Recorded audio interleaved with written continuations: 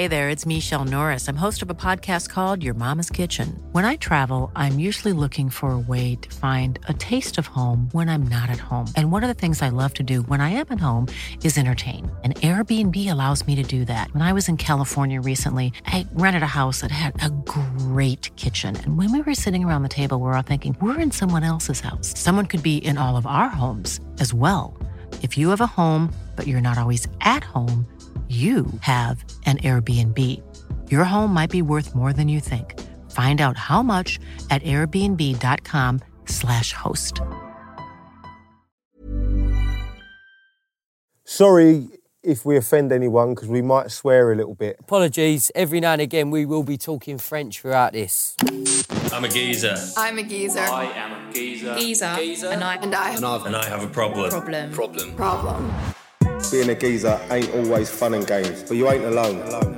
You're locked into the Free the Geezer podcast. It's Scotty Stacks, Danny Graff, Johnny Dutch, a.k.a. The Manor. Now, with the help of the gorgeous Dr. Gareth. Gorgeous. And the cast of very special guests. a few boats and We're that. going to be solving your problems, our problems, stripping away stereotypes. Speak your mind. Free the bird, free the geezer. Right, we are here, The Manor. This is the Free the Geezer podcast. We're talking right now about cash in hand, about saving money, about protecting yourself, debts and all that. We make reference to it on the EP. Wise Up. Wise Up, we do. I've got a good verse about this on Wise got a Up. very good Well, verse. listen, we've had a lot of good submissions from the fans in on this. It's affecting us all, and we get to the bottom of it in this podcast. Everyone struggles saving, everyone does. So right now we're gonna get out to the fans right now. We're speaking straight to you. How have you found saving money? Have you saved any money? Have you saved anything? Have you spent all your money? And later on this podcast, we're going to be joined by the lovely Iona Bain. Lovely. She runs the youngmoneyblog.co.uk, and she's not associated with Little Wayne or Birdman. Of course she isn't. She saves you money. She saved me £300 already. Remember, if you haven't already, like, subscribe and rate the Free the Geezer podcast so we can keep the talking going. I don't get serious about a lot of things. I'm going to get serious. Oh, yeah? about this. Oh, I'm going to get no fucking way. serious. Yeah, I will get serious. No way. Yeah, I will. Oh, Yeah, I will. I don't believe you. I will. I don't believe you. Don't call me He's out. got a reason. Yeah, he's going to do it. I've got a lot of family who it's affected them. I've not. It's one of the only things I don't struggle with, gambling. But Yeah. I feel like it's. I do. It's funny that, isn't it? It is funny, isn't it? Mate, I thought, because your family and Not like just that, the way I'm- your mind is. Exactly. Because you're obsessive as well. We were just talking about this And outside. compulsive. I was saying, I think I gamble so much in my own life that I don't feel like I need to do it online. What gambles? I gamble Mate, you all don't, the time. don't leave your house. What gambles you take? When I go and have a drink and I go out, I gamble. I call it on. He does. I pick fi- We got a text. God blimey. We got a text here. Go on, Jim. Give us a text, please, mate. What we got? This one's from Jack via Instagram. Okay. I've got a story about my gambling problem. I'm now 9 months clean. I go to GA every Thursday. I got myself in £45,000 worth of debt with loan companies and also borrowing off friends and families. Lost untold friends of my local manor due to my antics. I've seen that light now and got a new job uptown. Loads of friends, still got loads of geezers who stuck by me. Okay, no, I get it. It's not a question. He's seen his way through it. I think... A lot of people don't. Yeah, exactly. You are one of the lucky ones then, mate, to be fair. There's been a lot of stories recently, and we've seen it around our group of mates. It's a big problem, gambling. For me to enjoy a football match, I can't watch it without having a gamble. And it is partly the reason, I'll tell you why, some of the reason is because before you get a Premier League match or a Championship match or a La Liga match, you have a normal advert break. It comes back to Martin Tyler. They do the team lineup.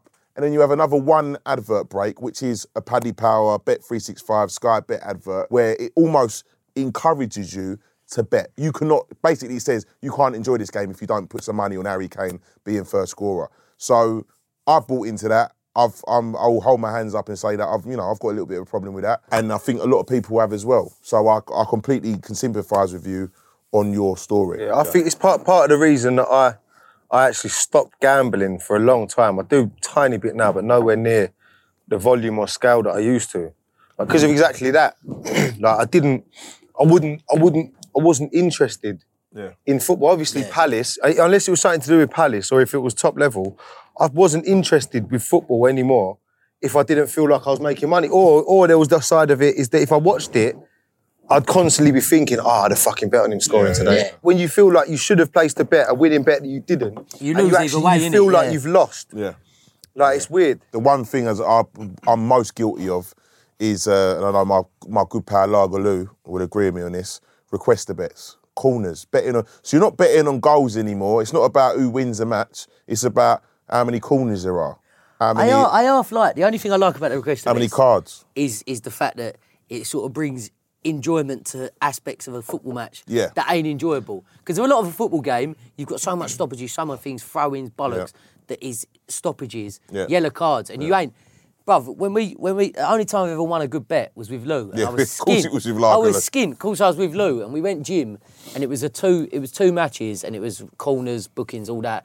And we didn't even watch the first game. Went gym, come out, and we're like, halfway through, we didn't have it, and then we come out, and we're like, we got it. How much money was it for, Dan? It was for $2,000, but I'd only put 20 quid on. I was skint. It was the start of last year when we needed the money for the tax bill. Taxman. Stuck in a deal. We had no money, whatever, and I actually needed the money.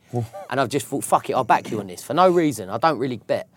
But then we come and watch the second half. We watched the game, the second game, Man City, Liverpool. Had a roast in our first half. We needed one corner. It was 44th minute. A corner's come in. We're like, we're still in the fucking game. We're still in this. And in the second half, it's got closer and closer. I keep going, what do we need, Lou? What do we need? And then we needed one yellow card in the corner. We've had the corner. It's the 87th minute. They brought James Milner on. We need a yellow card. We were like, this is our boy. James Milner.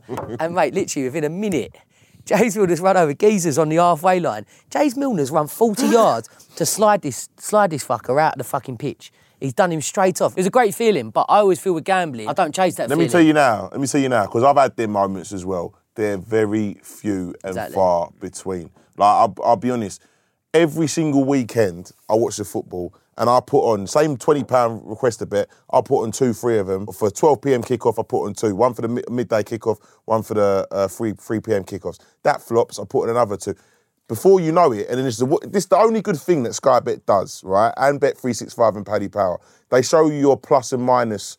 If you go into the app, you can find out how much money you put on and how much money you've won back. Because you don't realise how much money you're spending. But that's the thing. I feel like you disguise it to yourself as a desire for gain or a fear of loss financially, when really you're not chasing the money like that. No. It's like Merce, isn't it? Merce always used to say, like, he'd done thousands and thousands gambling, but he never withdrew.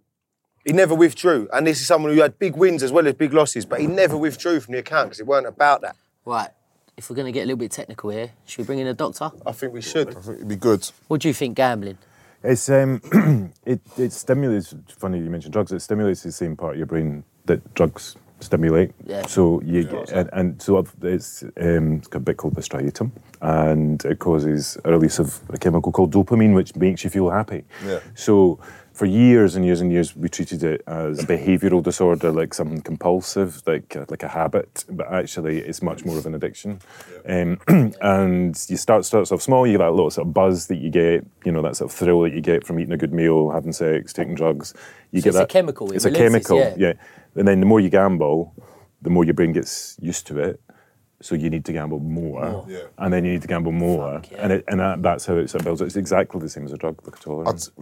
I'll tell you now, coming from my personal background, I don't want to talk about all Jamaicans, but for instance, my father, the family house we live in, he won a TriCaster back in 1982, which bought the family house. So from that point forward, we've always been gamblers in our family, but that is a fundamental thing, was that it taught you from every Saturday since then. I've grew up. My dad's down the bookies. There is a gambling culture like this. So look, I've been looking this up. Right, 9 million people in the UK gambled at some point. 9 so you're talking 15% of the country, near enough. But that's regular though. But if you look at everybody, even doing the lotteries gambling. Well, that's what I was going to say. So you've got apparently in 2017, 12% of 11 to 16-year-olds.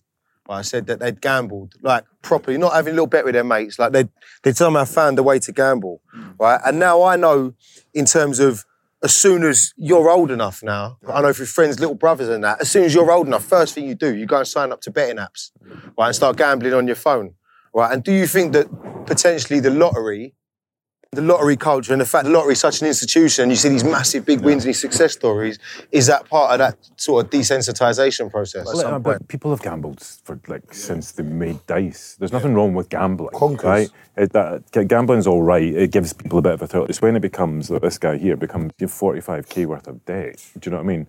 I mean, I've had patients who've usually not the gambler, but the wife of or the partner of. They come home and the house is gone, and because they didn't know, because you can keep it secret. That's the thing. Yeah, that's the worst. I've had it with people. Yeah, Yeah, and they're sneakily gambling, or they'll go straight down to the bookies as soon as they get paid on payday. They come home and there's nothing for the kids, and there's, and then they're borrowing and hiding envelopes. And that's when it becomes an issue. I mean, putting an odd bet on a football match is fine. It's not the end of the world. It's not the end of the world, but it's when you can't afford it. My old man still runs the building firm, but I worked with him for many a year, and there was a couple geezers on the building site that had real addictive problems when it comes to gambling, and it would come to a case where they get their wages on a Saturday, and I've got this in our new song on Wise Up. I speak about this in my verse. It's a sick verse. No, nice one. Nice one. But it was built on real things. There was a guy, I won't say his name. Wise Up, which is a track on our new... Wise Up is a track on our new Free the Geezer EP. Well, you get your wages at lunchtime and you're straight in the Ladbrokes on a roulette. I'm talking about working class people where it is killing people. My gambling, for a lot of it, was at one point I was betting a lot and I was doing quite well when I decided that one day I was a professional gambler.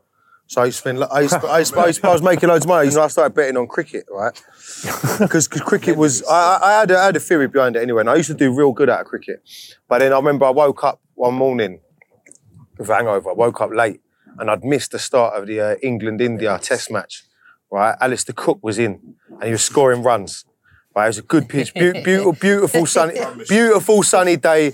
Alistair Cook's knocking the ball all over the park. I'm thinking, fuck, I'm missing out on money here. So I used to bet on batsmen to score over or under a certain amount of runs. So literally, I've woke up, I've turned on Sky Sports, I've got one eye open, like sleep in the other one. I've grabbed my phone, quickly signed in, saw Alistair Cook on 25 runs, right? And it was for him to get over, say, 36 runs. It was near enough evens. So I backed that straight away. Next ball. In 4 seconds after I bet, Cook gone. Little prod outside the off, like he always does. So now I've just lost 300 quid. So I'm thinking, fuck, like, I'm not even awake yet. Like, and then so I've looked at Bet365, and I've seen a second division French side called Châteauroux, right? And I've been keeping an eye on this little French side because they was on a bit of a run, as you do. They were 1-0 up at home against team bottom of the league. They're not playing cricket. Cricket's fucked me. So I'm looking on the app, so I need to win my money back quickly, right? I'm still pretty I might even be asleep. So I said Châteauroux, right? 1-0 up. About 11 minutes to go. Put a monkey on them. 500 quid down to £300 back. Bang, conceded instantly. 4 seconds. And then like I thought, fuck me, what's going on here? Then I fell back asleep. Then I woke up thinking, was that a dream? And it wasn't. And I was £800 down. And I was £800 down, and I literally hadn't even woken up yet. Got to have a cup of tea before you do anything. Yeah. But then there's the other side of it. I feel like going on to the roulette, and I know people that have lost big money in roulette, and the roulette for me is an even more interesting one, which I'd like to ask you about, Dr. G. Because the thing about sport, at least you've got that kind of the passion for a sport or the interest in a sport, and you've got something behind it that suggests to you that you're being smart here and you're trying to do something clever. Whereas roulette, right, especially the machines in the bookies, roulette and slots, are statistically against you. Yeah. And so you know that there is a much more likely chance of you losing than winning. So what the fuck possesses someone to go and put their money in a machine where they know they're probably going to lose? Good. Well, there's two kind of skin back. Why do people gamble, right? So there's two different types of ways that people gamble. There's one like betting on a football match or playing a game of poker or something with a skill involved, or this, you follow the horses and you kind of know what form people have. So you're kind of investing and you're getting rewarded for your knowledge base, I suppose. And that is when people want to feel excited and up and, get that sort of feeling of euphoria. Then there's roulette and slots, which is just mindless, no skill, And that's when people really don't want to focus on the other shit that's going on in their lives. So they're just sitting betting and sort of pushing a button. Yeah. And they did these studies with rats. If you put them in with this sort of food dispenser, and every single time they push the button, they get food, right? They just push the button until they get really full, and then they go and they sleep, right? Yeah. If you put it in one where every time they push the button, no food comes out, like they do it and they get really pissed off and then they go and get depressed in the corner. If you get one that randomly gives out food every time it pushes it, the rat will sit all day and all night just pushing it. All day like just pushing it. Because it's called intermittent reinforcement, if you want to be posh about it. Yeah. And that's the strongest way of training something is by, it's like if you're training a dog, you don't give it food every time it comes back. Yeah. You give it randomly. Pavlov's. Yeah, it's a conditioning thing. And basically, people get into this way of just sitting on the slot machines, pulling it, because they just get focused on. It stops them thinking about anything else. Masochist, mate. That's one thing with a fruity. I can put a tenner or a score in a fruity and think I've enjoyed playing that fruity for 10, 15 minutes. Do you know what I mean? But then I suppose at the same time, there's not that little voice in the back of your head with a fruity saying, "Oh, listen, if you go again, you might win thousands." And I feel like with roulette, especially, and I feel like that's when you get because there's no spectacle with roulette. The fact there's no spectacle, and the fact that it's instant. The fact it's instant. The worst thing you can do is go and play roulette the first time and get a big win. Yeah. Do you know what I mean? Because then all of a sudden you've got that taste. Do you know what I mean? won Grand National, first time I've ever bet. I bet a score. I told her, I want to bet 50 quid. I want to bet all my birthday money. She said, no. How old are you? 8? I was like 8. I was 8. I had 50 quid. I was like, fuck it, I'm balling. I bet the score. He weren't even close. He won it. He was an outsider. I bet this geezer for some reason. And I was fuming because she wouldn't let me bet the 50. But yeah, I bought a Mega Drive. It was a good day. It was sweet as. Showing your age there, Dan. Yeah. Right, so in conclusion, boys. He'd recognised it a problem when he went to Gamblers Anonymous, and that's the thing, is that if you're hiding it, you're running up debt, all you're thinking about and doing is gambling, you're borrowing from your friends, you're stealing from people. Yeah. Get yourself some help. Recognise the signs. Because it is an addiction. Make sure you know what your friend is borrowing money for. This is a separate situation. Make sure you know, because if they are doing it, because a lot of people have borrowed money from me to gamble, right? You don't ever get it back. So that. You're encouraging. The thing is, it's only I've had it with close people where you're giving them money, but until you actually realise, they're not going to tell you. But when you realise that you're actually giving it for something, you're actually feeding it. You're not helping them. Because you're just feeding the thing, because they're only going to use it again for especially with a gambler, you're never going to get it back because they're always going to gamble what they win. Worst one, mate. If anyone asks you money to get out of a hole, ask them what a hole they're in. That's the only question I'd give them. But yeah. Oh! Hello. Someone at the door. We've got to get this a bit early for a guest. Nice for drinks. Oh, is it drinks? Jim, is that some drinks? It fucking wants to be a drink. Yeah, it's Jim with the drinks. Thank you so much, Jim, mate. you need to work on how you're pouring these pints, bro. More than that. We got a text. Jim, far away, mate. This is from AJ via Instagram. I used gambling to mask my other issues I had going off. Gambling £600, sometimes £700 a day at one point. But for those 3 hours of betting, all my other issues disappeared. I used gambling as a coping mechanism, a very expensive one. My broad thinking was money comes, money goes, and losing these sorts of funds wasn't really an issue. I couldn't control it. When I got down and angry, I just used to bet. I'm now trying to suppress the urge by finding other channels to occupy my thoughts. The bigger challenge, though, is to address the other issues and influences that drove me to gamble in the first place. Respect, lads. Keep the talk going. Big up, AJ. Respect for reaching out about that. The thing about it is, going back to what we were saying a minute ago, it's the culture of living in the moment. This is the one thing I've found during my 20s, is that I've always lived in a moment. I live for now. If I can afford tonight, a Saturday night out, if I've got £20 in my pocket, I'm going out. I'm not saving that money, I'm going out. I'd rather enjoy myself now and think about what's going to happen later. Yeah. What I found growing up is that you are more well equipped to deal with life if you can think ahead. It's a question of, because I feel like you've got two types of people. You've got people like us, generally speaking. You sort of flip between the two, but you've got people who live in a moment and just enjoy it as it comes, and then you've got people who plan ahead, who don't really enjoy it enough. But then the people who live in the moment have got less opportunities to enjoy themselves. Yeah. People who plan ahead have got all the opportunities but don't really enjoy it. Don't enjoy it. This is the problem. It's about balance. It is about, okay, cool. when it becomes critical, when that £700 is your last £700, let's have a little think about, okay, what can I do with that £700? If I can take £200 out of it, or take £100 and have a gamble, and then I might spend £200 on buying a suit for a job interview or whatever, let's have a think about what we do with the money while we've got it. The thing is, it doesn't really fit in. The problem with that is that kind of cautious nature doesn't really fit in with someone who's a big gambler most of the time. For example, I remember when I thought I was a professional gambler, right, I used to sit there and you'd get a big win, and I'd sit there and think, right, that was... I'm a professional dickhead. yeah. I do this for a living, I'm a fucking That's why I idiot. don't do it The anymore. Art of Delusion by Scotty Stack. I know, the thing is, do you know what it was? It wasn't even I even lost mad amounts of dough. I felt proper addicted. Yeah. Like I was spending so much time. And you like, know, mate, eventually I was you will smashing. lose. Yeah, You 100%. I definitely did well out of it. But it wasn't like I didn't get a mad problem. I felt the mentality was like I was constantly looking for a bet. Do you know what I mean? But then the thing is, one thing I found, which again is my mentality a little bit more with money now, like you can be overcautious, but it's gonna come and go, innit? Yeah. So that's the thing. So really, with gambling, you're better off when you have a big win, go and buy something. Just go and buy something. Like it's not your wages. Go and spend it on something stupid that you probably wouldn't be able to justify buying otherwise. My mum's Italian, mate, his son. You go to his house, and his house is full of gambling wins.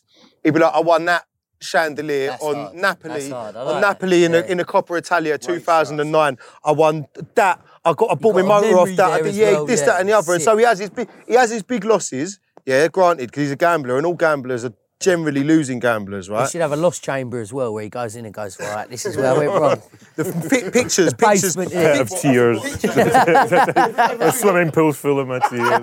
Everything is pawned. Swimming my tears. Everything is pawned, and all the family pictures of family and friends is lost. No, but seriously, very good point there, because I'll be honest with you, for the wins I've had, and I've had some big wins as well, I could not show you a thing for it. If you got a big win and it's make it count for something, this is where you know you've got an issue. If you leave that money in your Sky Bet, Paddy Power, Bet365, other betting apps are available, then you've got an issue. Make it all count. Yeah, but AJ's gambling because he's pissed off and he's sad and he's angry. So he's he's gambling, or was gambling, because he just wants to distract himself away from thinking about the bigger shit in life. So what he should do is go and speak to somebody. Like Yes, me. no, That's the point. fully. I think, personally, I mean, I've thought this for a little while, speaking to people.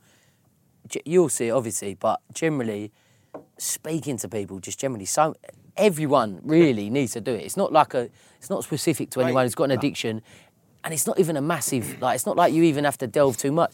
Just the fact of people saying what they think. There's still the stigma such a attached. The thing is, and Dr. J, I'll be honest with you, this is, when we first signed our deal, right, I struggled myself because of the enormity of it. I was like, okay, my life's about to change.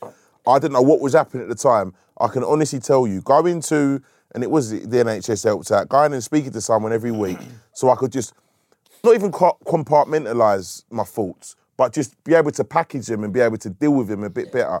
Listen, thoughts can run out of hand. The same with whether it's gambling, whether it's anxiety, whether it's fear of not being good enough. Whatever happens, it can run out of hand. You need someone to bounce. What's your view on therapy and counselling for the everyday man? People will talk about, what STDs they've caught, whether they've got hemorrhoids, whether they get varices. They'll talk about everything else, but they won't talk about the fact that maybe they're a bit anxious, or they're a bit stressed, or, they're not coping with this, that, and the next thing. And actually, everybody goes through difficult times when they can't cope, right? And we all need someone. And the thing about speaking to a stranger who's trained or who listens to lots and lots of people's stories, and I've heard tens of thousands of people talking, well, tens of thousands, a few thousand people talking to me over the course of my career. Yeah. We're not unique. Everybody sort of thinks the same. We all carry the same worries, but everybody thinks that they're unique. They're the only ones that think like this, or they're the only ones that feel like that. And actually speaking to somebody sometimes just normalises it. You just need to think, that's the word. Yeah, it's just normalise it. If you sign a record deal and you come into a lot of money, how do you cope with that? How does it deal with what are you going to do with your friends? How your family going to feel? All of these things change. Your status sometimes, and sometimes that's difficult to deal with. So any big change in somebody's life, talk to somebody. Hey there, it's Michelle Norris. I'm host of a podcast called Your Mama's Kitchen. When I travel, I'm usually looking for a way to find a taste of home when I'm not at home. And one of the things I love to do when I am at home is entertain. And Airbnb allows me to do that. When I was in California recently, I rented a house that had a great kitchen. And when we were sitting around the table, we were all thinking, we're in someone else's house. Someone could be in all of our homes as well. If you have a home, but you're not always at home, you have an Airbnb. Your home might be worth more than you think. Find out how much at airbnb.com/host. Helping yourself process change. That is it. The thing about it, you will adapt eventually. Yeah. It might take some people longer than other people, but you have to be able to process change. And sometimes you need help processing change. Go on. It's something that I mentioned on Instagram as well, and I feel like, because obviously suicide's the biggest killer of adult males, right?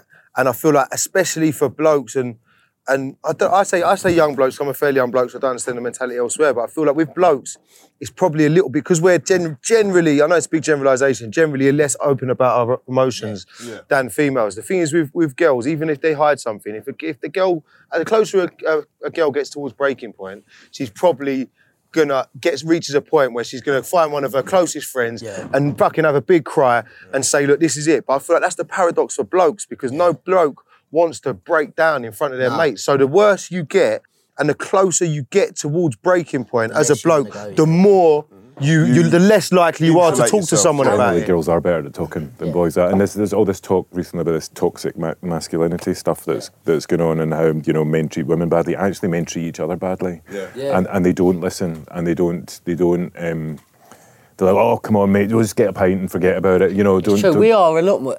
I could just speaking from our group. We're a lot more horrible to our mates than I've ever been to a girl in my life. We're fucking terrible to our friends. Yeah, of course we are. Terrible. And the closer they are, the worse it's you an are. opening. It's, what I see, and I'll be honest with you, and I'm sure a lot of people listening to this will have the same situation. If someone gives up a little bit of a flaw, that's an opening. That's like having a free jab. That's like having a free jab. It's like, okay, you got that.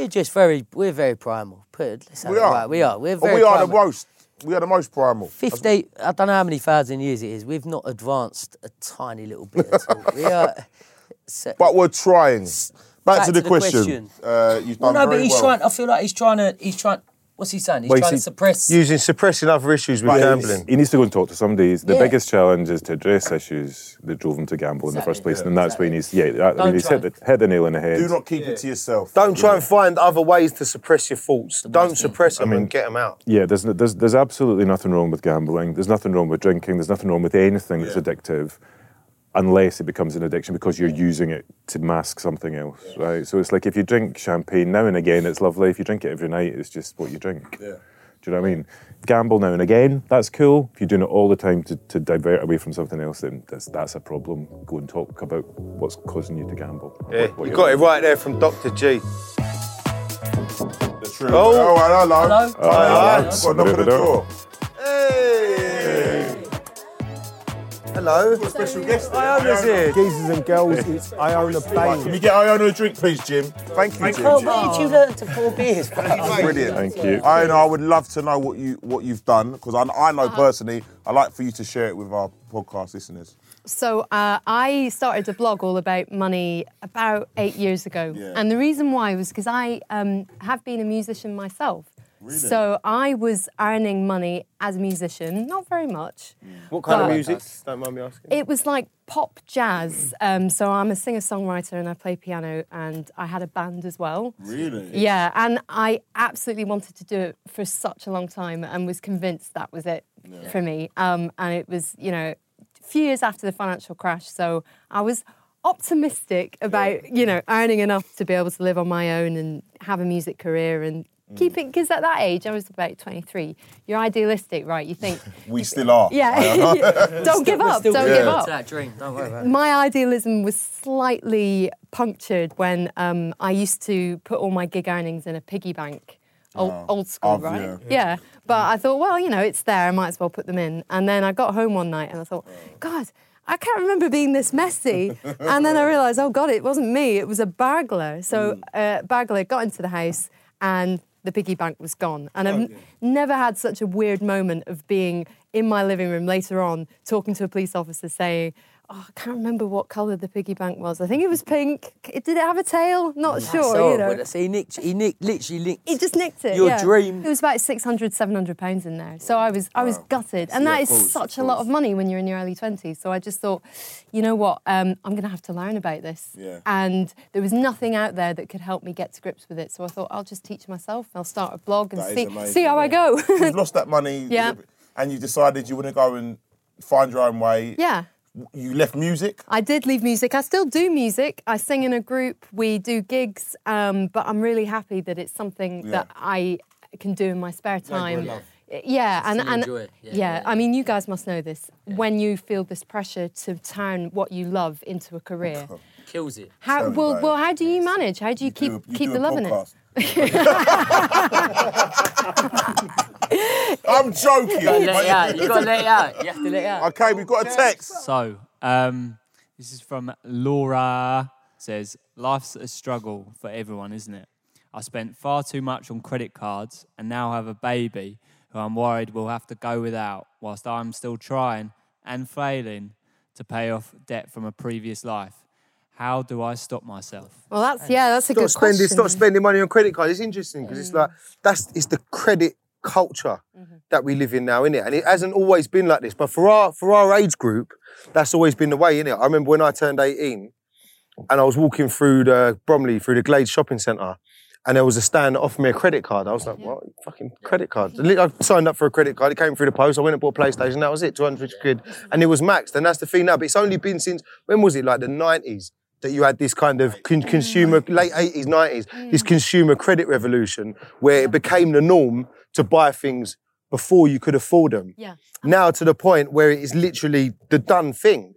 Everyone is in debt, innit? But we don't have, we have on, cigarette packets, we have warnings about what it can do to your health. So we don't have that with credit cards about what it can do to your financial health. It's so easy to get into, but it's so hard to get out of. So I'd say that Laura shouldn't feel any guilt or anxiety or shame about it because so many people are in that position. We have a really complicated relationship with money. It starts when we're really young. I don't know, Gareth, you can back me up on this, but there is a lot of research that suggests that you form your relationship with money by the age of 8. Yep, absolutely. Yeah. I'm shit with money. Thank you, Gareth. Cheer, everyone. And the reason, one of the reasons I'm really shit with money is my parents were really quite shit with money. Yes. They didn't have much money. That's it. To the extent that I don't have a credit card because I'd run up debt, not a huge amount of debt, but it just worried me because it was on my mind. It was this thing. But now, if you don't have a credit card, your credit score is not that great. It really grinds my gears because when I said before that it's not Laura's fault, I really do mean it in the sense that we've got a really, really messed up economy in which we're so reliant on credit. And we also have this system where you can't do things where it would be, a perfectly good idea to save up for a house if you've kind of figured out where to buy and so on. But you can't do that unless you've got a credit rating, and you can't get a credit rating unless you borrow money. Unless you borrow money, yeah. And it's so messed up, and that's why a lot of young people, they either have this total aversion to credit and they think, oh, it's really scary, I don't want to go anywhere near it, or they go head first into credit and get into loads of trouble. It's like a really extreme relationship. As long as you can manage it, as long as you budget properly, if you can use someone else's money for something and you can keep your capital liquid, your hard cash liquid. But I'm a gambler in that sense that I will take everything that's available and back myself to do something with it. But the problem, I guess, is that a lot of people aren't making a kind of quantified decision. No. Yeah. They're just thinking there's money there. It's not informed, absolutely. Exactly. And it's because we're not taught about it really in schools. I've got a medical degree, right? I don't know what APR means. Exactly. It's just 29% APR. What does that mean? I have no idea. I've got an economics degree and I don't know what APR means. Yeah. Imagine that. It all keeps changing as well. So whilst you could teach it in school or at uni, you've still got to keep up with it as time goes on because things keep changing. So I think that's one of the beauties about writing a blog. You can keep on top of it. And so much has changed. And actually, things have got a lot better in the last 5-6 years, I'd say, there are better products and services out there. There's more help out there. It's not quite as, you're not as on your own as you used to be. FOMO is costing our generation a great deal. Yeah. Fuck, mate. FOMO, I got bad. Mate, you're talking to You're talking to someone who can't not hear someone say our beef I'm without talking booking a crack flight. level FOMO. Like, I'm That's him. bad. It's bad. Bad. No, he's a bad Bad. FOMO I'm addict. all right. If he gets- Dr. G. He's a bad FOMO If addict. he gets past 10 o'clock, I'm sweet. Once it's 10 o'clock and I think I can't go out now, I'm not going to go out. There's no way. But Yeah. while there's still the option there, Well, this is it. It's all about psychology, isn't it? Because it's about how you see those opportunities. And in a way, I like to try and flip it so that if you end up spending so much money and it doesn't actually live up to your expectations, then never you could does. say, you know what, that was my brain telling me in advance, and I know it always happens, that it's going to be so much better than it actually turns out to be. And I've ended up spending more money than I really wanted. And it's just like you said before, getting to that age, perhaps it is a question of getting to that is age maturity, I where you think. just have enough life experience where you go, you know what, staying out that little bit longer and going to that thing really wasn't worth it. Listen, you, not worth it. you It's need not. years of countless years of being at after parties and realising, okay, now's the time you go home. Because but it's not the whilst thing you're is ahead. with it is... I ain't got a clue in that. It's still. It's totally understandable that millennials feel this really cute sense that they don't want to miss out, that, you know, now's the time, this is us, we're young, this is our moment, therefore let's spend it like there's no tomorrow. And the problem for someone like me is I don't want to say, yeah, actually, you should be thinking about your pension. You know, that's not going to work. But I do think, we were talking about this before we went live, this being good with money is about thinking about the short term and the long term and balancing those two. So on the one hand, thinking about how you can use your money to go out and have a nice time and enjoy your life. But on the other hand, being aware that tomorrow is going to happen, hopefully. And if it does, then if you are actually saving and doing things like that, you're giving yourself choices. Yeah. So when Laura says that she feels like it's this never-ending process of paying off her debt, I just say keep going, keep going. Keep going. Yeah, because you're going to get there. And when you get there, you're going to feel so proud of yourself.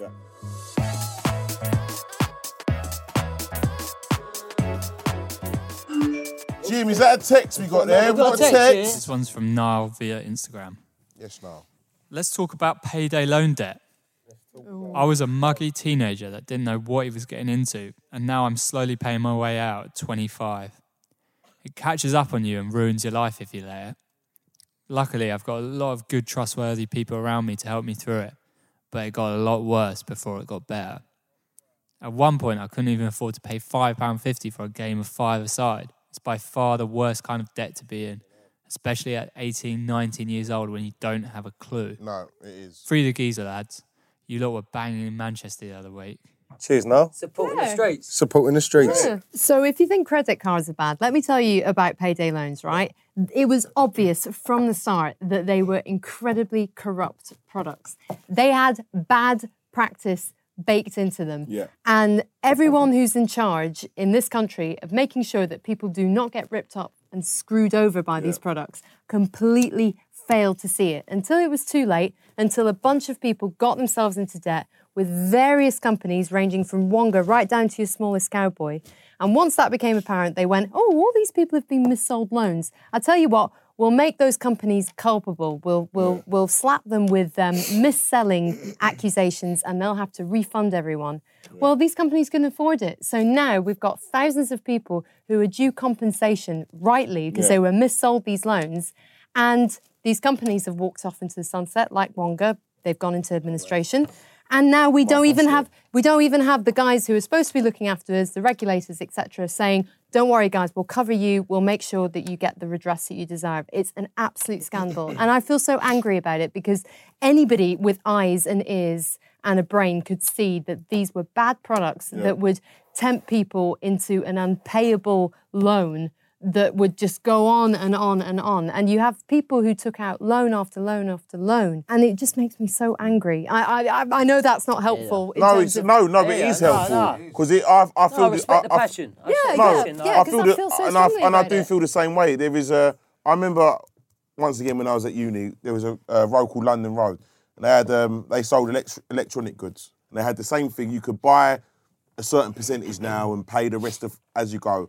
Listen, no one needs a TV that much. You've got to finance it, but it was a way of trapping people. It's like it's the new loan shark. Yeah. So you used to have loan sharks, payday lenders Yeah. were the equivalent. And the thing about payday loans is that they offered this really easy way to borrow for the first time. Because with a credit card, it's actually quite complicated to get one. yeah. But with a payday loan, it was so easy. They made it too easy. So I'd say that if you're in a position where you feel like payday loans are the only way to borrow, it might be worth looking into credit unions, because the biggest advantage with the credit union is that you're borrowing, but you're also saving at the same time. And the guys who run it generally are good guys.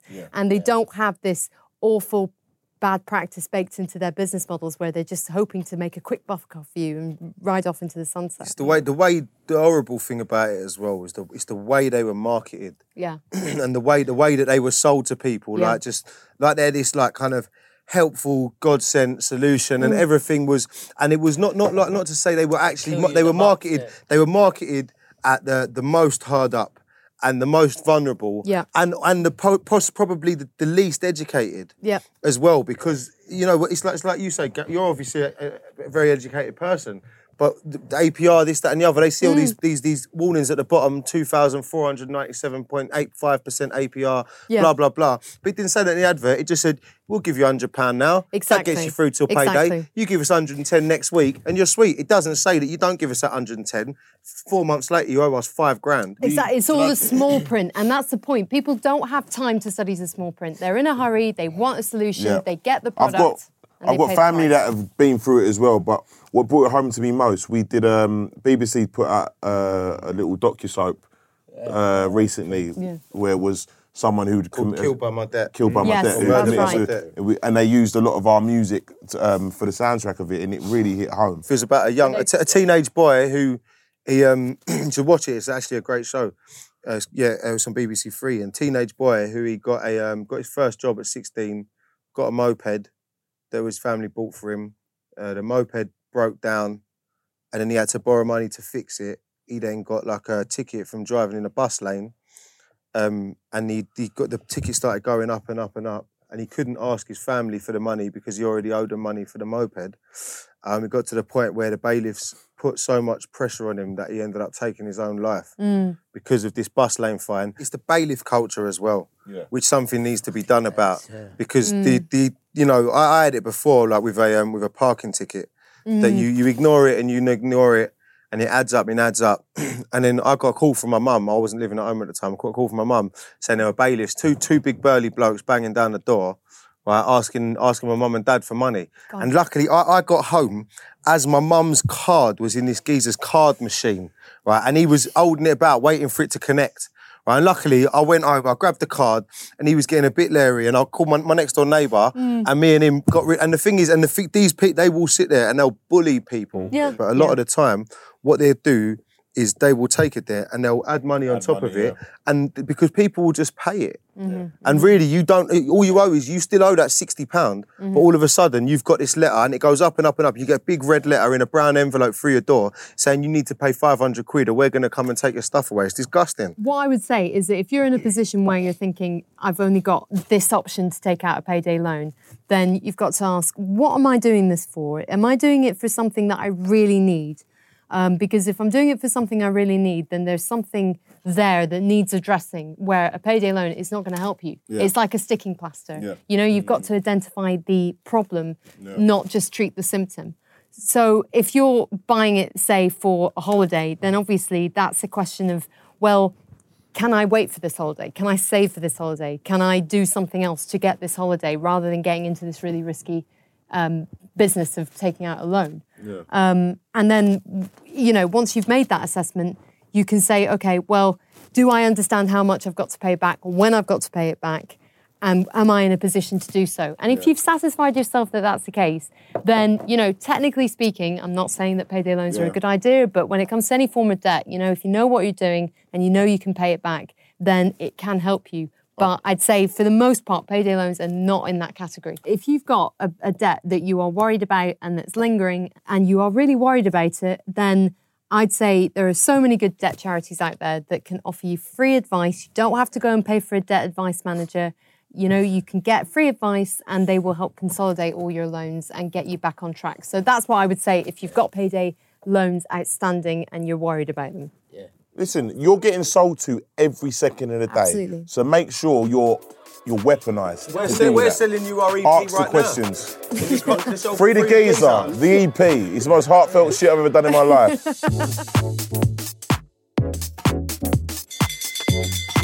Okay, so right, the way we wrap up every episode, Iona, which you won't Right. be familiar with, Right. is as in good Free the Geezer nature, we'll talk about something typically ungeezerish that we do. Right. Forget However- ungeezerish, though, something that is just something deep. Guilty. A guilty heartfelt So pleasure. something Yeah. that you wouldn't like to usually say. Something Okay. like a, Right.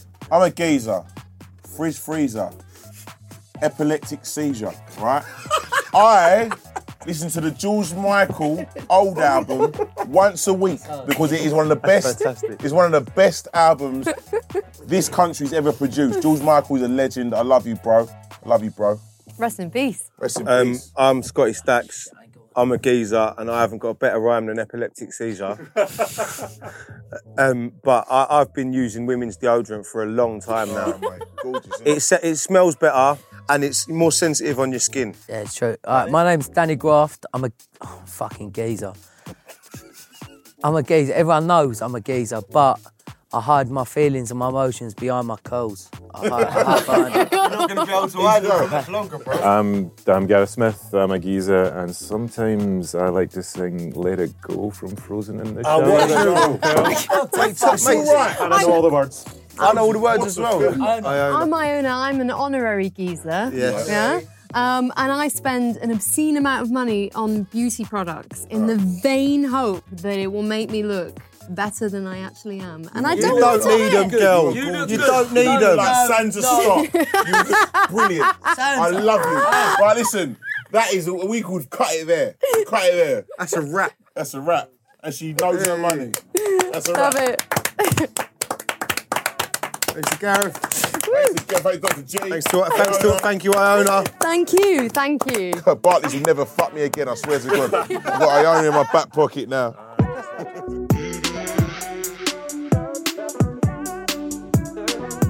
Another fantastic episode that was. Right, how about that geezer that got himself into 45 grand's worth of gambling debt? That's fucking mad, innit? That's an house deposit. They've done a whole house deposit at the bookies in debt. It's mad, innit? But you can see what Dr. G was saying about it activates the same part as your brain as a drug. Do you know what I mean? And that's why it's so addictive. Iona Bain was lovely. Very important what she's doing. Yeah. Teaching young people about money and life skills. In my opinion, it should be taught in school instead of fucking Pythagoras. Yep. You know what I mean? But listen, we did touch on some serious issues. You or anyone you know have been affected by any of the issues or topics raised. There'll be a list of websites and services in the episode info box where you can get help. Please like, subscribe, and rate the Free the Geezer podcast so we can keep the talking going. See you next week when we'll be talking about dealing with hate. We're going to have two special guests. Our expert for the day will be the amazing Paul Cannonville, first black Chelsea player and Love Music Hate Racism ambassador. And we'll also have the lovely Samira Mighty. Remember, keep it locked and free the geezer.